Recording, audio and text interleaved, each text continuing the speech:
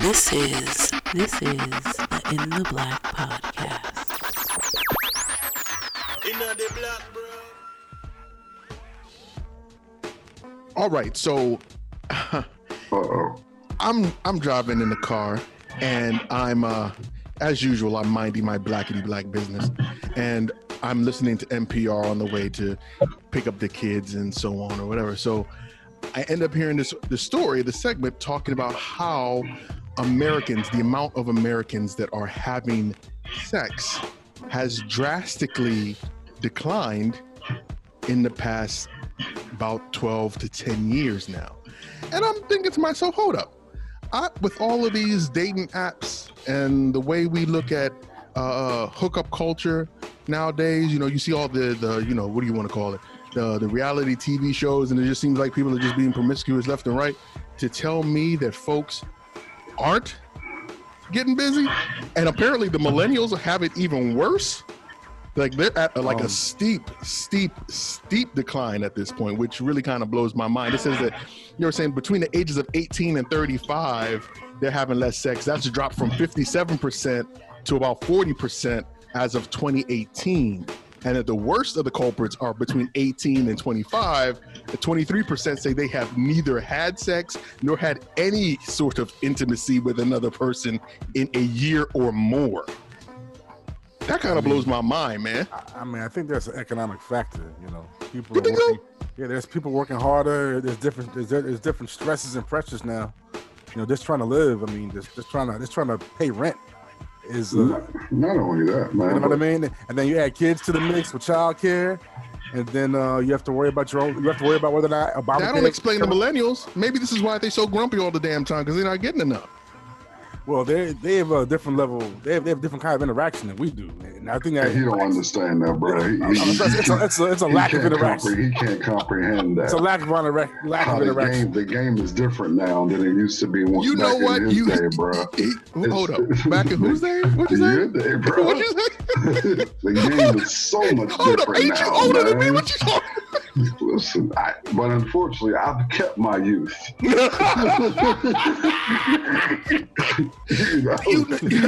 see, King of Light Skins, boy. I told you, you're not going to besmirch my name in front of guests tonight. Okay? I would really like Behave to yourself. see the poll. How many people did they actually poll? I think that would be incredibly telling, man, because them doggone polls, bro. You got to be real careful. And why are you listening to NPR riding the car by yourself? Listen, that's sir. a bigger issue, bro. Listen, sir. That's more concerning than that data. Listen, man. I am trying to be a good steward of information and knowledge. I try not to subject my kids to that yugga music that's on the radios these days. So we listen to NPR and we listen to classical music on the ride. What? If we are not listening to my audiobooks, thank you very much. You hear that? That's your black card disintegrating right there. Classical music? Classical music, son. That's the ashes from your black card just blowing in the wind. Listen, just classical music and talk radio? Listen, no. Don't get it twisted. We listen. You know, don't make me come in front of you today, LG. So it's violins and white dude? That's all they get. That's all you kids are getting? We listen to hip hop. We listen to stuff and man. What stuff? I can't share nothing with you guys, man. What stuff? They listen to white dudes and more white dudes. See, I'm real close to adopting right now. You know what I'm saying? I'm hearing what not to do. Listen, I'm telling you, we listen. List, bro. If I find it hard at times to find what do you call it? The proper censored music that I'm looking for to play for the kids. But my kids, bro, you can get Pandora app where it doesn't play the explicit songs, man. Let the kids hear the cuss words. You said what? Listen, let them hear cuss words, man. You one of them parents that be getting mad at their kids when they say shit, damn, and fuck. And so listen, bro, for all of our listeners, Elgin is trying to corrupt your children. I mean, you're not gonna make me feel bad, okay? I know I'm doing a damn good job. You got your kids listen to white and white. You know what I'm saying? Listen. That's and that's a whole loaf of Wonder Bread in their mouth every day. You know what? We're gonna start the damn show, okay? Yes. Wonder Bread. A school with I can't believe it's not butter on top. Yes. Welcome. The rice and beans. Hey, chill out. Let me start the damn show, okay? Welcome. What's up? What is up? Back once again. It is the incredible In the Black podcast. And in case you weren't aware, this is a podcast dedicated to covering the current events and social issues going on in your black world and covering it all from the perspective of three grown-ass men who are patiently waiting for their W-2s. I am your host, Big O, Mr. In the Black himself. Shut up! Can I do the intro without you interrupting me for once?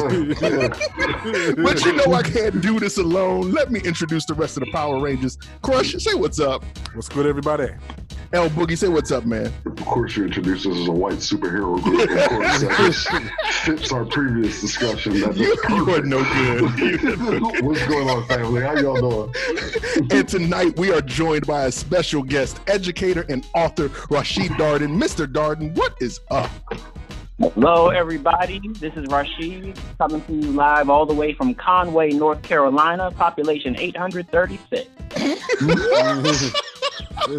Wow. You live in a city with 3 people? The joke's not even started yet. I'm just telling the truth. Oh, man. Wow. All right, Mr. Darden, for those folks that may not be familiar with you or your work, please tell them a little bit about yourself. Well, I am a novelist and an educator. My first novel came out in 2005. It's called Lazarus. That was followed up by Covenant, Epiphany, and Yours in the Bond. Those 4 books are the stories of an African-American gay young man in a fraternity navigating college life and life beyond college. And my latest 2 novels, Birth of a Dark Nation, came out in 2013 about African vampires that came to America during the slave trade. So obviously it's a romantic comedy. Love was in the air. Listen, man. Love was in the air. Take a bite out of that. That's what I'm talking about. And the novel I'm working on now is called Yours in the Bond. I'm sorry. The novel I'm working on now is called Children of Fury. And I'm looking forward to talking about that a little bit more as we talk about this mental health thing going on in the world and in our classrooms. Not a problem at all. I Rashid, really appreciate you being on the show, man. Can we find your books on Amazon? Where can we find your books at? I'm sorry. Let me ask that. You can get them on Amazon primarily. You can also special order them from your local bookstore. That's what's up. I'm on it. Yeah. Yes, indeed. I really appreciate you taking time out of your busy schedule to be on the show, sir. I really, really appreciate it. Now, before we get into the meat and potatoes of things, Boogie, tell the good folks where they can find us and become part of the family, man. Man, you can find us on OnlyFans, Pornhub.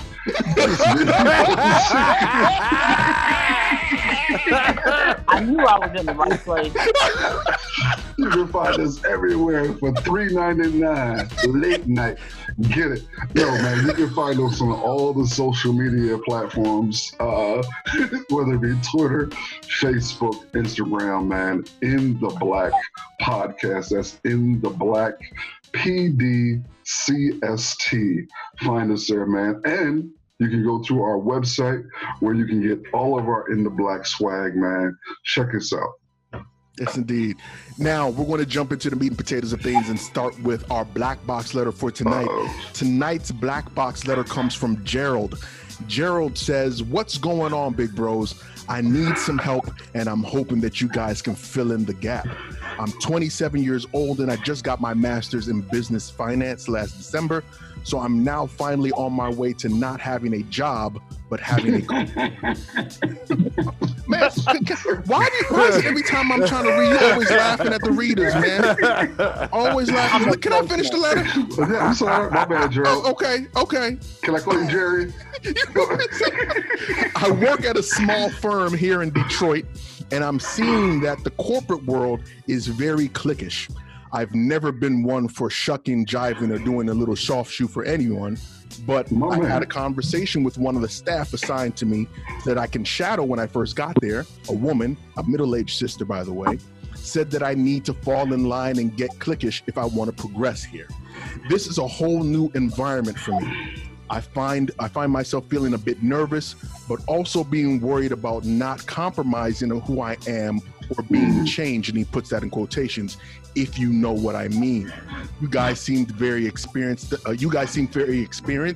Can you talk me through this? Harold. So, who would like to go first? Go ahead, Crush. I mean, speaking as someone that has had, some pretty extensive experience with corporate America. Hold on real quick. Before you continue, I want to make sure we put out a disclaimer. Take everything we hear from Crush and Boogie very, very gently, because these dudes will have you walking into work with a Che Guevara shirt on and some more shit. Listen, I'm just saying. No. Why I said Crush go first. No. I mean, my attitude is like, I know where he comes from. That you've worked this hard to attain the education you have, and you figure that is the ultimate qualifier, for the career that you want. And you're more than, welcome to feel that way. You're entitled to feel that way. You work hard for it. But the harsh reality is that perception is a motherfucker. Yeah. And some perceptions only change slightly when people see you in different contexts. The context you're applying yourself to, it'll take more than your education to get the point of view across to these people. And it's going to take some maneuvering. It's going to take the classic, code switching, to a certain extent. But this is code switching on a whole different level, especially now versus, about 10 or 20 years ago. Go ahead, Boogie. Hey, Jerry, I'm going to keep it a buck with you, bro. Listen, man, if you work in a predominantly white environment where predominantly white males are in charge of your advancement, you will be doing a level of soft shoeing, buck dancing, code switching, whatever term you want to see. You will be doing some of that in some form or fashion just to be able to provide for your family. That's just the nature of being a black male or a black person in America working in any job. You're going to swallow some pride. You're going to swallow some pride, bro. Maybe 4 or 5 times a day. Yeah. And that's just... And I say that for you to get to a place of not necessarily comfort or to accept any type of abuse or neglect or disrespect. I say it to just to let you know, man, just to keep it a buck, that's what you're going to deal with. So you have to find ways to be able to cope with that type of racial battle fatigue that you're going to be dealing with up in that job on a consistent basis. You got to figure out ways, some coping skills. For me, I work in a predominantly white environment. Headphones is one of my best friends. I can put my headphones on and disconnect from the office and the environment that I'm working in and stay in a safe zone. You got to figure out a way. Even with this older black woman who's giving you this advice and telling you how to play the game, take what you can take from her. And like my old head used to tell us, take what you can take from people and just add their tools to your toolbox or to your box until you have your own toolbox to be able to navigate that. But there's no way around it, bro. Even if you started your own business and became an entrepreneur, you're still going to have to deal with somebody above you who is not going to want you to treat you in a certain manner due to the color of your skin and their perception of what blackness is. That's just what it is, bro. Yeah, no doubt. Rashid, what do you think, man? So I don't believe in white people. I believe in working by myself if possible. I believe in working in black businesses that are funded by black people. And again, these are not even the jokes yet. I have very, very, very, and I have worked in the education and nonprofit sectors, right? And the white nonprofit sector. Go ahead. Right, and I know it's not the same as corporate America, so to speak, but the white racist patriarchy definitely informs philanthropy just as much as it informs everything else. And I don't believe in putting on a mask when I go to work. I don't believe in playing the game. The only game I play is the one of my own design. So, it might be too late for the person that wrote your letter, but when it comes to playing the game, run. do what you can do to make your own way first and foremost. That's an interesting step, man. I think all the advice that you've gotten is pretty damn spot on, man. But for me, I've always looked at it as just picking your battles where you can. There are certain things that you need to learn now as you're building in maturity, I guess in professional maturity, as well as personal maturity, what you're willing to compromise on and what you're not willing to compromise on. And you need to make those decisions fairly quickly before you get deeper and deeper into the workplace, because it can it can suck you dry. It can suck you dry.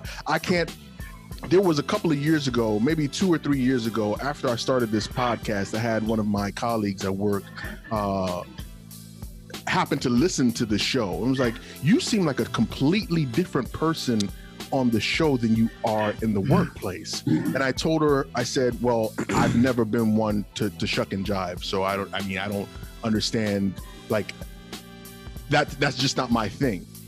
So when I come to work, even 9 years now in the same workplace, I don't refer to any of my colleagues by their first name. And that's not because I'm mastering or, but we are not familiar, cousin. We are not familiar. You are someone that I'm here to provide a service for and to try and get this job done. And we can be cordial and we can be nice and we can be jovial and we can joke and so on and so forth. But at the end of the day, I cannot expect you to have my best interest at heart when it comes to matters that are important to me. So I use that as a mechanism to keep everyone at arm's distance. It's not an affront to you. It's not an insult to the person. It's just how business has to work. There was one gentleman, matter of fact, I introduced him to a new colleague that we just got on board, and I introduced the guy or whatever and said his last name. He said, "You've known me for how many years? I still can't get you to call me by my name." I said, "Nope. I'm never gonna call you by your first name. It's just how it works." You know what I mean? And I think you need to find those, like Elgin said, you need to find those tools and those mechanisms that work for you, not only for you to be able to survive and progress, but to keep your sanity. I think that's the number one thing, to keep your sanity, man. Keep your sanity. American corporate culture is not inherently inclusive. Nah, not even a little bit. Because for the longest time, inclusivity did not translate to profits. Very good point, my guy. Good point. But when the media and the culture shifts, when we have a black president, suddenly, we can't act like we're not racist. We have to prove it. Now we gotta prove we're not racist. Yeah, these chocolate-faced people are actually viable now. They're profitable, so let's make it. And guess what? There's actually black billionaires out there, and black people spend the most money in this country. So why do we continue to denigrate them openly anyway? Let me ask you, Rashid, man, as an entrepreneur and as someone that I believe that you stepped away from education for a little bit. Is that right? That's correct. Okay. I'm writing full-time now. Okay. As someone who's basically taking full reins of their professional and financial life in all aspects, what gave you the courage to leave that? Because I mean, in so many aspects, we see these big corporations and we as black people feel that that's the only way that we can make it forward. And for you to venture off of that and just put everything on your own back, that's a brave move. How did you come to that conclusion? Well, I don't know that I appreciate you branding it as brave. And it's not something that I felt was brave when I did it, in as much as it was just something I had to do. So at my last job, I had a really, really toxic relationship with my supervisor. I had great colleagues. I loved my students and they loved me, but we were just in a position where, like, the man wasn't even saying good morning to me when I came in the building, and it just deteriorating from there. And one of my students was killed about a year ago this month, and that really started putting a lot of things in perspective. I began going to therapy, and I thought I was going to therapy for grief, but the rest of my sessions after the first one were about how much I hated my job and the experience. Wow. So therapy is bomb. Everybody should go. But it just, at the end of the day, I said, I just want to write. I don't have the time. I'm so tired. I'm so this, I'm so that. And the spirit just said, then go right. A lot of things came into place. My mom had retired from federal government work 2 years prior. She had some real estate going on here in the country where things are very, very, very cheap. So my mom is now my landlord. And I'm just doing me. I'm in the creative economy, so it's a little different from strict entrepreneurship. So I do have a lot of support from people, from arts patrons, basically, people who put a little money on my books, if you will, once a month so that I can live my life and write full time. Now, I'm a person of poor, so, just because I can sort of pay my bills and nothing else, it doesn't make it, a great life, but it's great for me right now for what I want to do. Sure. And I don't have a boss. I don't have to worry about the racist patriarchy structure. I don't, and because the content of my books are very Black, and some of my books are very Black and very gay, I know my audiences. I know how to reach them. I know how to find them. So I don't have to worry about racist agents and racist bookstores, phobic bookstores. And I've got a story maybe for later on about how a prominent DC area Black bookstore wouldn't carry my books. I'd like to hear that, please. Yeah, I'd love to hear that too. Now, let me ask you this question then. Would you do anything differently from the way you did it now? Because I mean, that level of freedom, I have to imagine, speaks volumes. You know what I mean? You punch your own clock. If I had to do it differently, I would have done two things. I would have saved up more money before the move, just been better about my savings so that I could have had a softer cushion for longer, and I would have made sure that I cussed out my supervisor.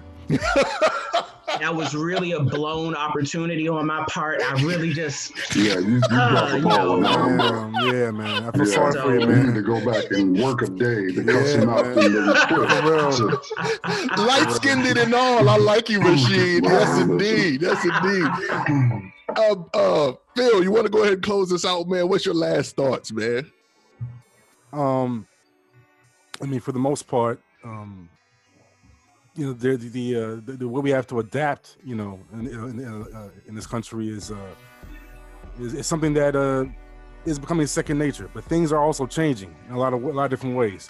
We are emerging with our own economy or with our own presence in markets, in different ways, and hopefully,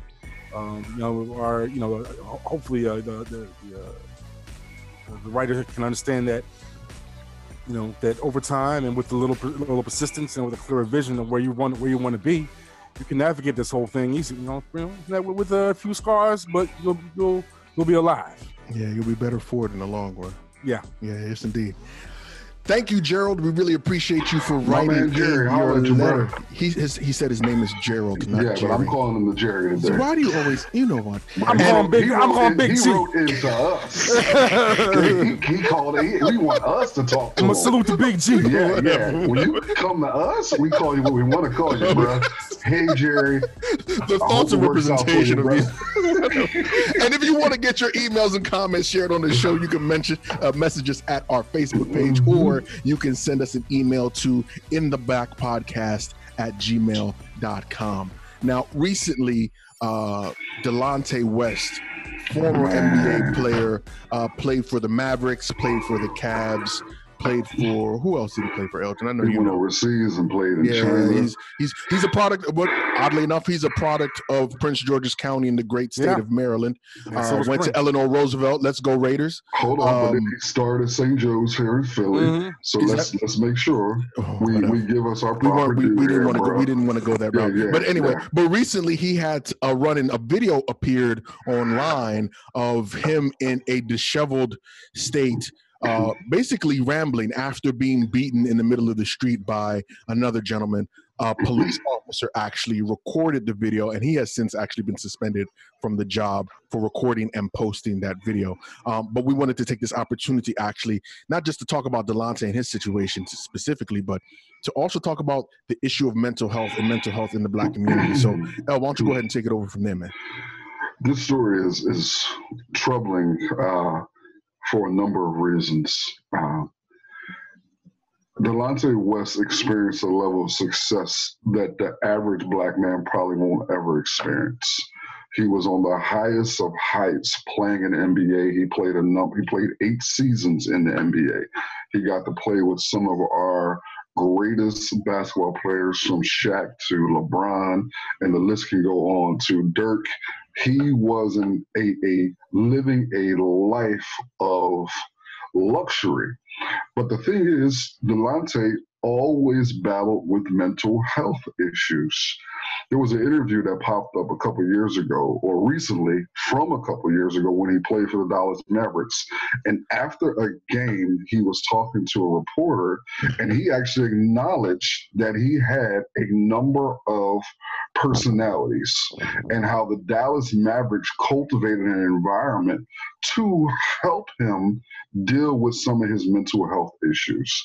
Now, when I came across the first video, because the first video is of him with no shirt, sitting on the curb, and at first you can't even tell that is Delonte until you look really, really close and like, yo. Yeah.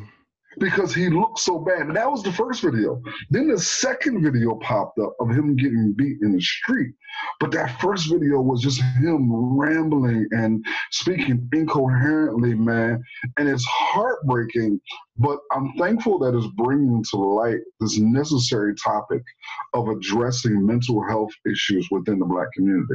Now, I think in many instances, this needs to be a broader conversation. We need to be having this conversation more frequently. But for me, the one thing that came to mind was, as a Black man dealing with mental health issues, that's a conversation that we need to be having more of as Black men, about our own mental health issues, because our mental health issues are different than our female counterparts. There's just a whole nother level to what we're dealing with.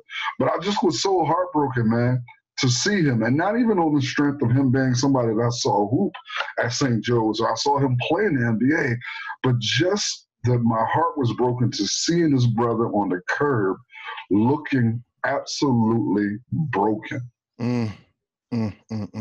Rashid, go ahead, man. This is really heartbreaking, right? And I try to be very careful about what I consume on social media. I have not seen the videos. I don't like the videos. There's, first and foremost, because it's sad. And I think that social media has a way of magnifying the sad, angry, any emotions or situations in life that a reasonable person would see as negative. It amplifies them, and not in a way that is transformative for the person going through it, right? So I want to say that I haven't even seen the videos, but I have seen videos of other people having, mental meltdown, alleged mental meltdowns, things like that. I'm someone who believes in therapy. I'm someone who has lived with forms of depression, forms of anxiety, and has also used therapy to cope with loss. And I think Elton was spot on. We as Black men do deal with our mental health. We deal with it in different ways, and it's dealt to us in different ways. We're told from very early ages to man up, that men don't cry, that we have to be tough, that softness is a weakness, that gentleness is a weakness, and that makes us toxic. That makes us the white men of Black people. And we have to undo the damage that was done to us through those messages.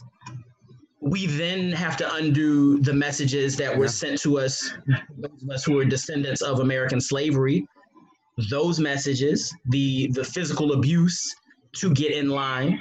And we have to undo the trauma of not really being and living where we're supposed to be being and living. Taking it on kind of a spiritual and a psychic level. And I do believe that post-traumatic slave disorder is a thing. Very real thing. There are studies that say that trauma can live in people genetically, and I'm glad that those studies were done on Jewish people, because it gives us more credence as Black people who may have been descended from slavery. I hope that the brother gets the help that he needs, and I hope that our collective witnessing of this moment is something that brings us together and does not separate us as those of us who have our wits about us and those of us who are crazy, because we all crazy.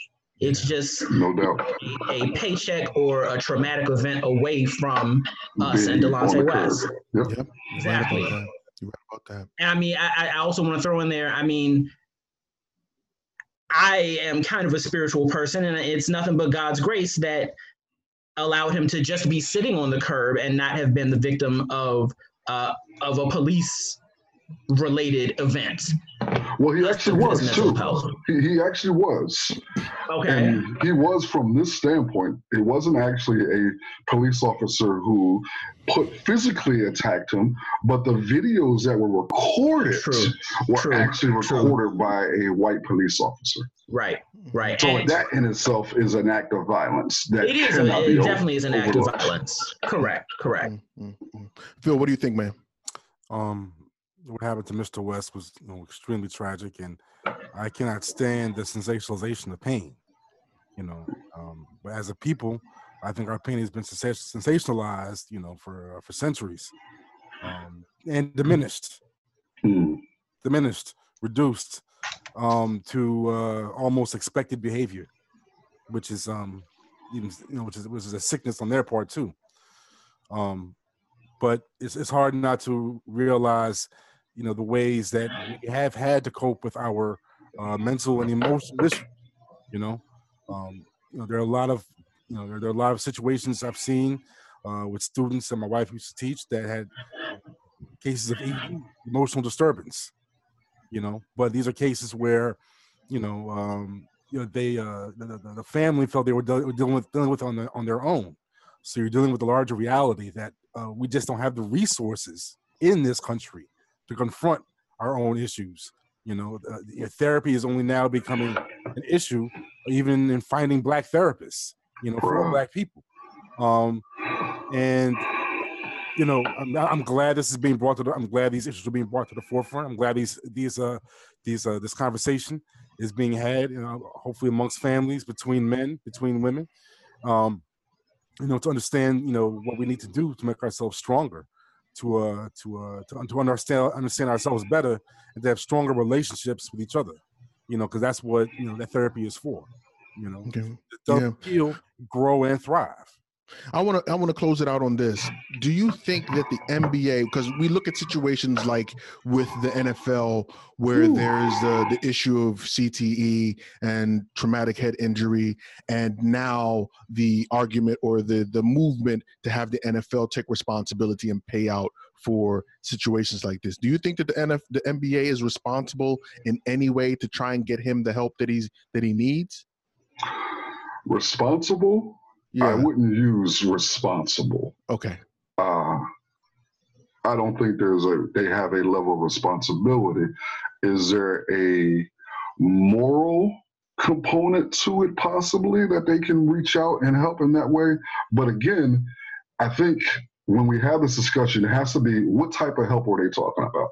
Because tons of articles have been out about giving him a job, making sure he's employed, and all those things. Making sure he's employed is really good and very helpful. But obviously, employment is not what this brother needs at the moment. Yeah. He needs good mental health, whatever, fill in the blank there. He needs that. I wouldn't necessarily say responsible, because I don't know. I struggle with the idea of a former employer being responsible for their former employees' well-being. I see. I struggle with that component. That's why I want to ride with a moral. Yeah, I can see that, but responsibility, I struggle with that dynamic, man. To be honest with you. No, I see you. But I think perhaps the union or the Retired Players Association or whatever other other players. Yeah. I think that those groups do have a moral imperative to care for their folks after retirement and separation from the league. True. Yeah, makes perfect sense. True. All right, we're going to take a quick break, but when we come back, we're going to continue this conversation and talk about how mental health and mental health awareness affects the classroom and affects our students. So stick around. We'll be right back.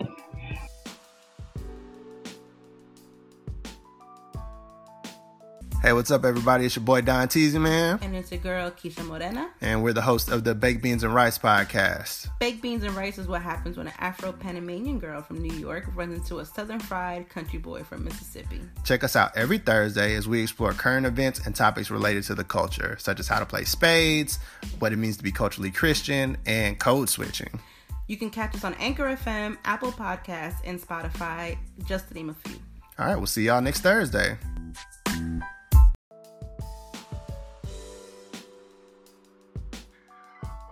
All right, welcome back. Thanks for sticking around. In the previous segment, we talked about what it's like to be Black in the workplace, and we talked about Delonte West and his recent issues with mental health. Now we're going to continue this conversation about mental health and mental health specifically in the Black community as we take a dive into the classroom. As we stated at the beginning of the show, Mr. Darden is not just an author, but also an educator as well. So I know he has plenty of stories that he can relate to us about what that looks like. So Rashid, why don't you take it over, man? Well, being an educator, and I was in alternative schools, so my students were typically 16 to 24 years old, had been separated from traditional education for some reason, either dropping out due to family trauma, violence, immigration issues, parenthood, or just anything you can imagine. And so what mental health in the classroom looks like to me is getting assaulted when a student decided to hit me with an object in class, and me having to decide in the moment, is this my job? And because I wasn't hurt, it was not the day that I lost my job, but it was the day that I realized, something's got to be done about how we are approaching mental health for our younger people. Now, I really want to start by talking about a movie most of you all have seen called Precious. When Precious came out about 10 years ago, almost 11 years ago now. Yeah, it's been a while. Saw it on the bootleg, proudly. And but it's funny, right? Because I was working in a nonprofit organization, and we had been hearing things like, "Oh God, this movie Precious is going to be dope. It's going to be dope." This book, because I had read the book when I was in high school, and I was like, "How can they even make that into a book?" Mm-hmm. And the movie was pretty true to the book. For those of you who have not read the book or seen the movie, Precious is a victim of sexual violence at the hands of her father. She's a victim of sexual violence at the hands of her mother. She has 2 children, one of whom has significant cognitive issues. She herself has not passed middle school and finds herself in an alternative school. And before the book closes, she's HIV positive. So, because, Black folks, we don't read, this was all news to people that had seen the movie. So people were kind of saying, well, oh my God, this is poverty porn. This is terrible. Why did they make this movie? Oh my goodness. And the movie was made because this stuff happens. Sapphire, the author of Push, the book that Precious was based on, was a teacher at an alternative school just like me. And I'm here to tell you, the stuff that she has written about is real, it happened, and all of those things can and do happen in one student. And then we wonder why they smoke weed all day, right? Our students are numbing themselves to their trauma and their pain. They do not have parents that can direct them to mental health. They don't understand that their Medicaid, they can get free mental health service on their Medicaid in DC. And the thing is, I was a pretty straight-laced teenager that did pretty well at a regular public high school, went to a top 25 university. I do my thing, right? I view myself as pretty smart and straight-laced, and from DC, but uptown, so it's different. Pat yourself on the back one time, boy. Well, one time for the one time. But I never thought that I would end up teaching at an alternative school and loving it so.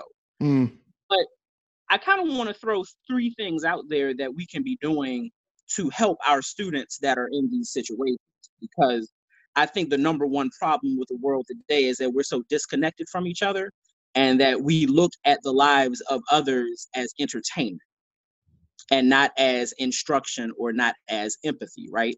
So I think the first thing we got to do is normalize being neighborly. So, I don't necessarily know all my neighbors down here in Conway, North Carolina, population 836, but we wave, we smile, so I'm a city boy for real. So I'm not used to, I have people looking at me. I'm like, what you looking at? Right. But it's different down here. It's different down here. And we've got to, those of us that are living in cities, we got to really look at the people that live on our floor of our apartment complexes as an extension of our families, to get to know them. And because those are going to be the people, I do still watch DC news, and I still see, incidents of violence, and the neighbors are like, well, he just kept to himself. Well, we all keep to ourselves, and that's what part of the problem is. That interconnectedness needs to happen, normalize being neighborly. We got to, of course, as we talked about in the previous segment, normalize self-care and mental health. We need to be able to talk about being depressed as though we're talking about spraining our ankle the previous weekend. You take off when you catch a cold. You should not be penalized for taking off when you're sad or when you're out of sort. It's not weak. It's not wrong. It's not soft. And I think the final thing is that this is quite specific, but we've got to really make our classrooms more communal. And what I mean by that, everybody is not cut out to be a teacher. There's some teachers that are not cut out to be teachers. We've had them. But if you've got a teacher in your life that is doing the best that they can, you've got to spend your time. I think it's a moral imperative to spend your time, talent, and treasure at least in the teachers that preferably the classrooms in your community. Even better, classrooms in a community that's worse off than yours. And what do I mean by that? I mean, take that $25 Amazon gift card and send it to a random teacher.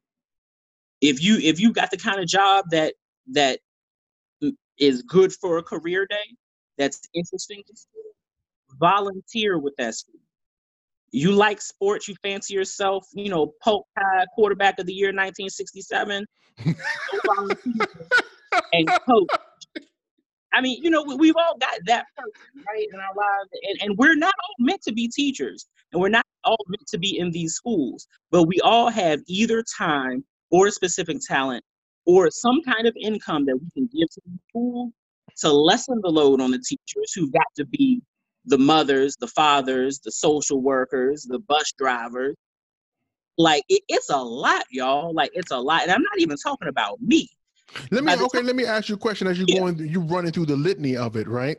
Yeah. Given the story that we've started it off with, as we talked about Precious, and given the fact that you said that these things are real and happen in real time every day in alternative schools across the country, how do teachers keep their mental sanity?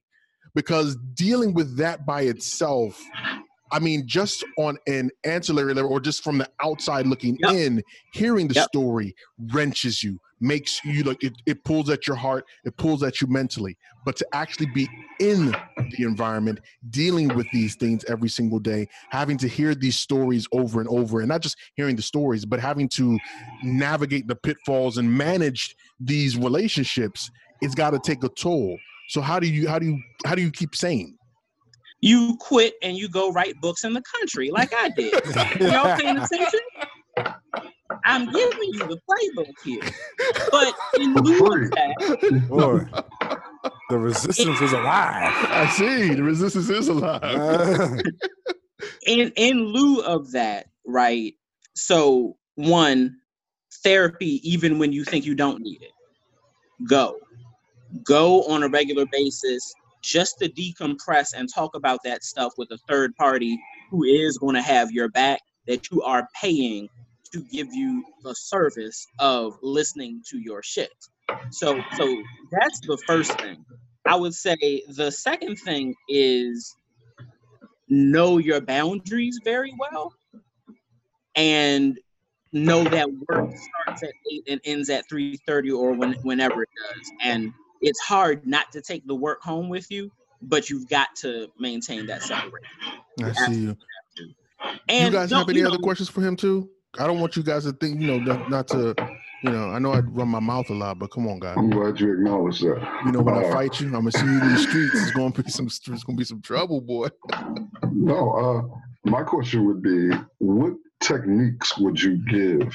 Because a lot of teachers and educators obviously are not there because of the pay, because we know they don't get paid worth a damn. Yeah. They're there because they actually care and they want to help.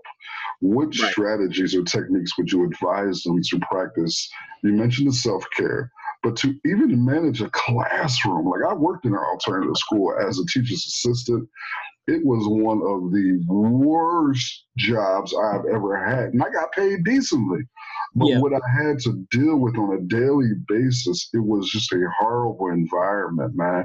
So what would be some suggestions you would give to people who are passionate, want to stay, and are trying to stick it out in that environment? Well, I'm going to say this. There's a lot of teachers that are in this situation find themselves told to incorporate restorative practices into their classrooms. Elaborate on that. For your listeners who are not aware of what that is, in a nutshell, restorative practices are a group of things that educators and community members can do to build and rebuild community between the students, the staff, the greater community, etc. You may have heard of restorative justice. Yeah. Kind of restorative practices. But there are things that you can learn in restorative practices that make you a better classroom manager. Mm-hmm. And just as a very specific thing that I do academic circles.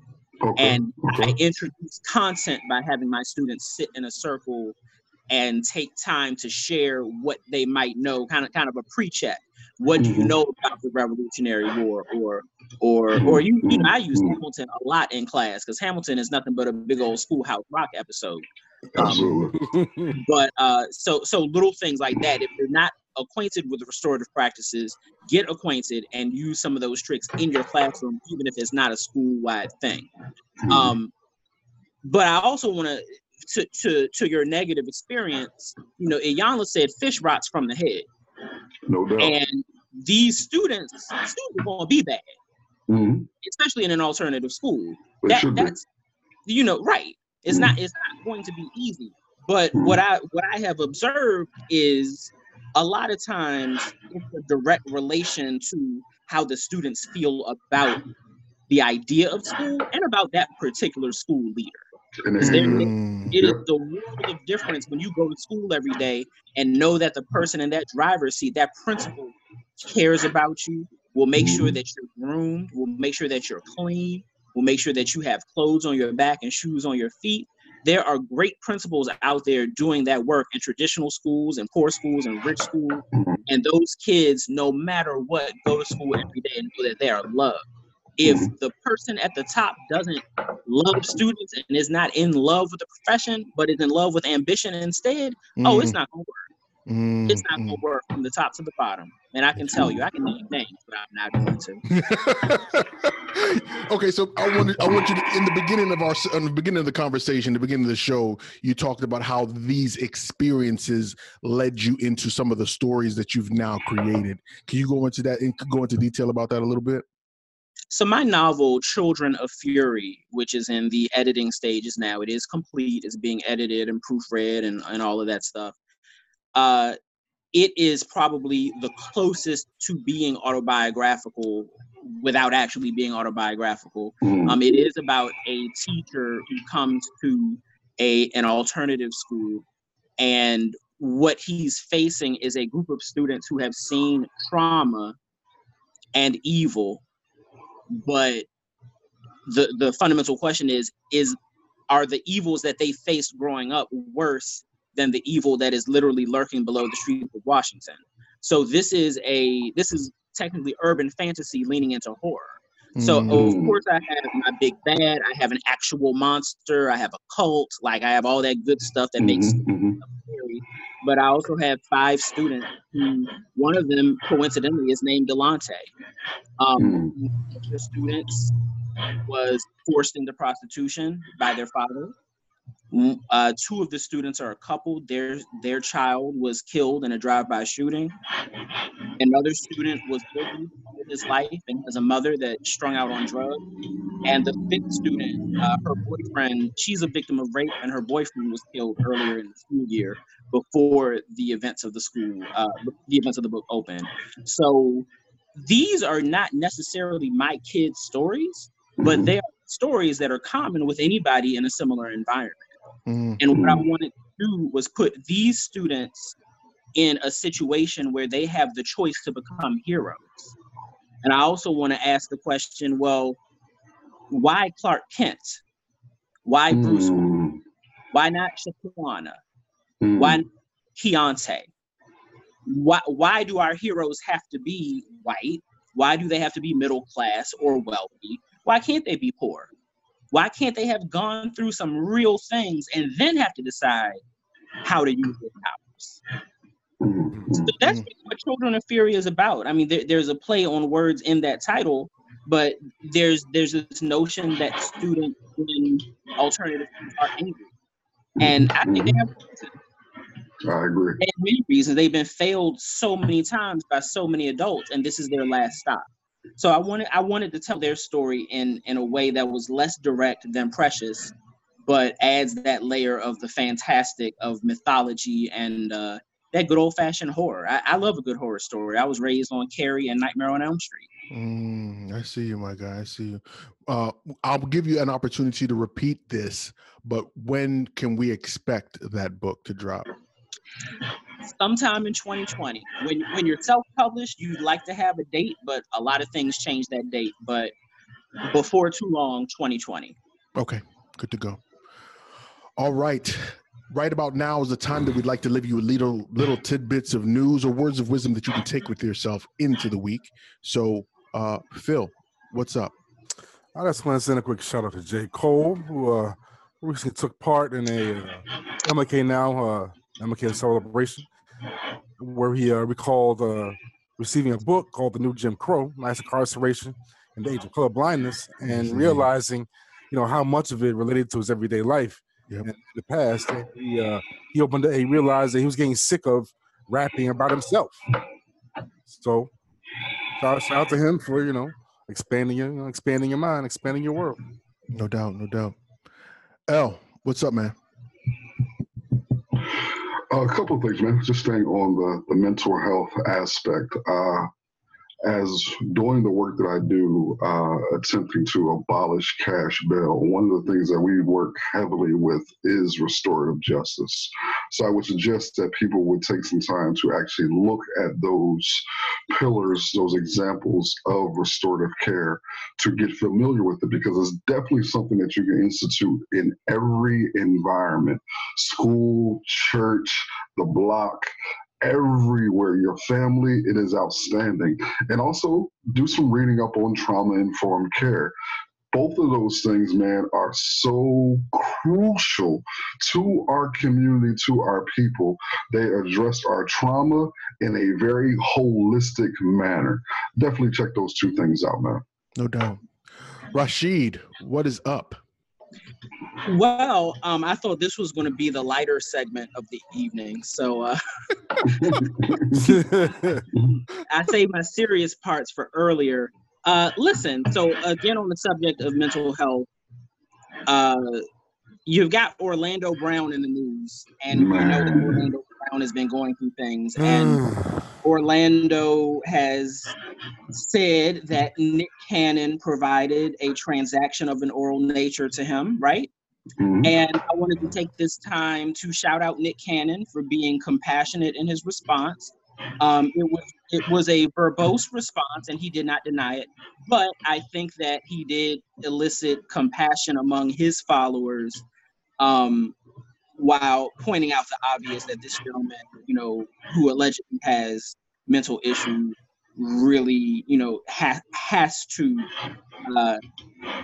get not only help but better people around him to make sure that nobody's listening the next time he accuses him of an horrible action. No doubt. What's up for me? This actually earlier this week is odd. There's a young man in Detroit.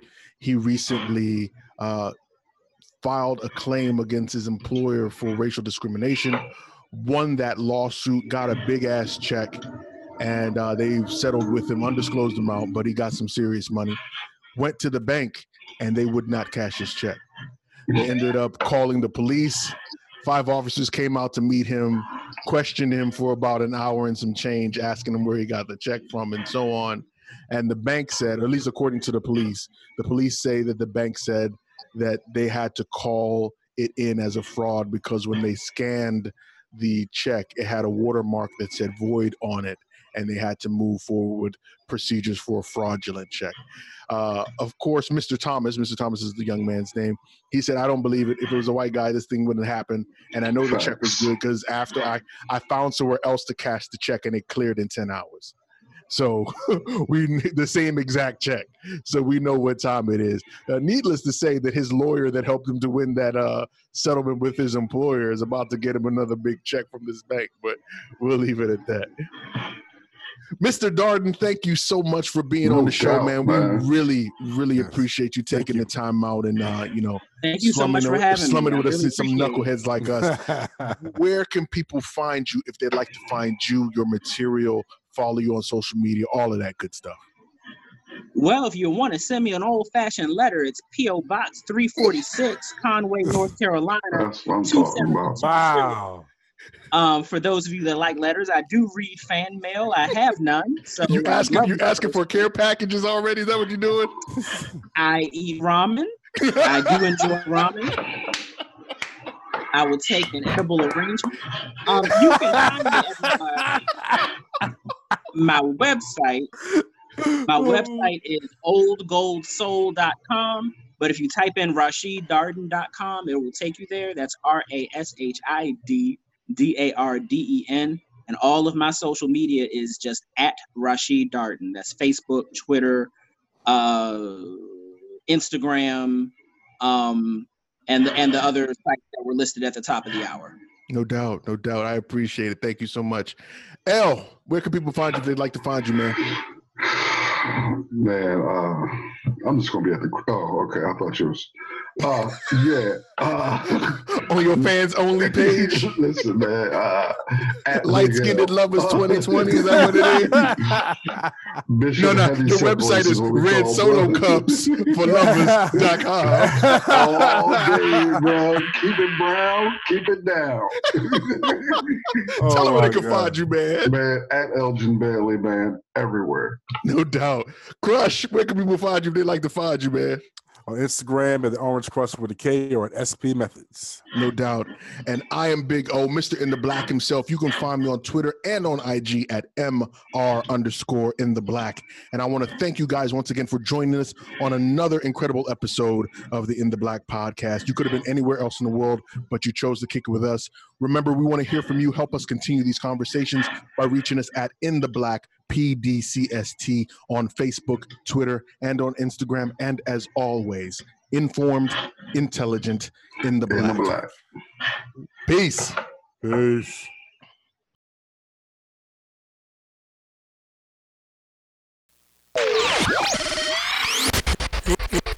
This is the In the Black podcast. In the black, bro. Hands down, one of the best podcasts I ever heard, though. Brethren, what up? I read a black up here, brethren. Listen. In the Black podcast, and your lad, it's all facts. You don't like that, then fall back. In the Black podcast, don't talk trash. Switch fast if you ain't raw, then yo, whack. Informed, intelligent elements, always relevant. Not for the weak and delicate. This is eloquent excellence. We are setting the precedence. Rest of them are excrement. In the black podcast, the truth like the testament. Don't know, black up Hebrew, man a specialist. So what the podcast broadcast can't mess with this. Like said them a cheat, who no do it so effortless. I listen them I learn, when them listen them I benefit. Reporting current events, everything that is prevalent. This is so exquisite, a scientific experiment. Giving you the news, not views without evidence. Telling you the truth, sentiments without embellishments. Relax, these are the facts, bringing them to your residence. In your house or your tenement, listen to hear intelligence. Body filled with melanin power that's so unsettling. Bright in the stars, bringing some light back to the desolate. In the black podcast, like your lad, it's all facts. You don't like that, then fall back. In the black podcast, they on top. Who know if you watch black up here, chat me can't flop. In the black podcast, like your lad, it's all facts. You don't like that, then fall back. In the black podcast, we outlast. The one of them can, none of them no can trust. Yeah. Just like that though. Yeah, man, that's so black. Mr. In the black himself. What up, DJ Henry? This boy Black. I'm out.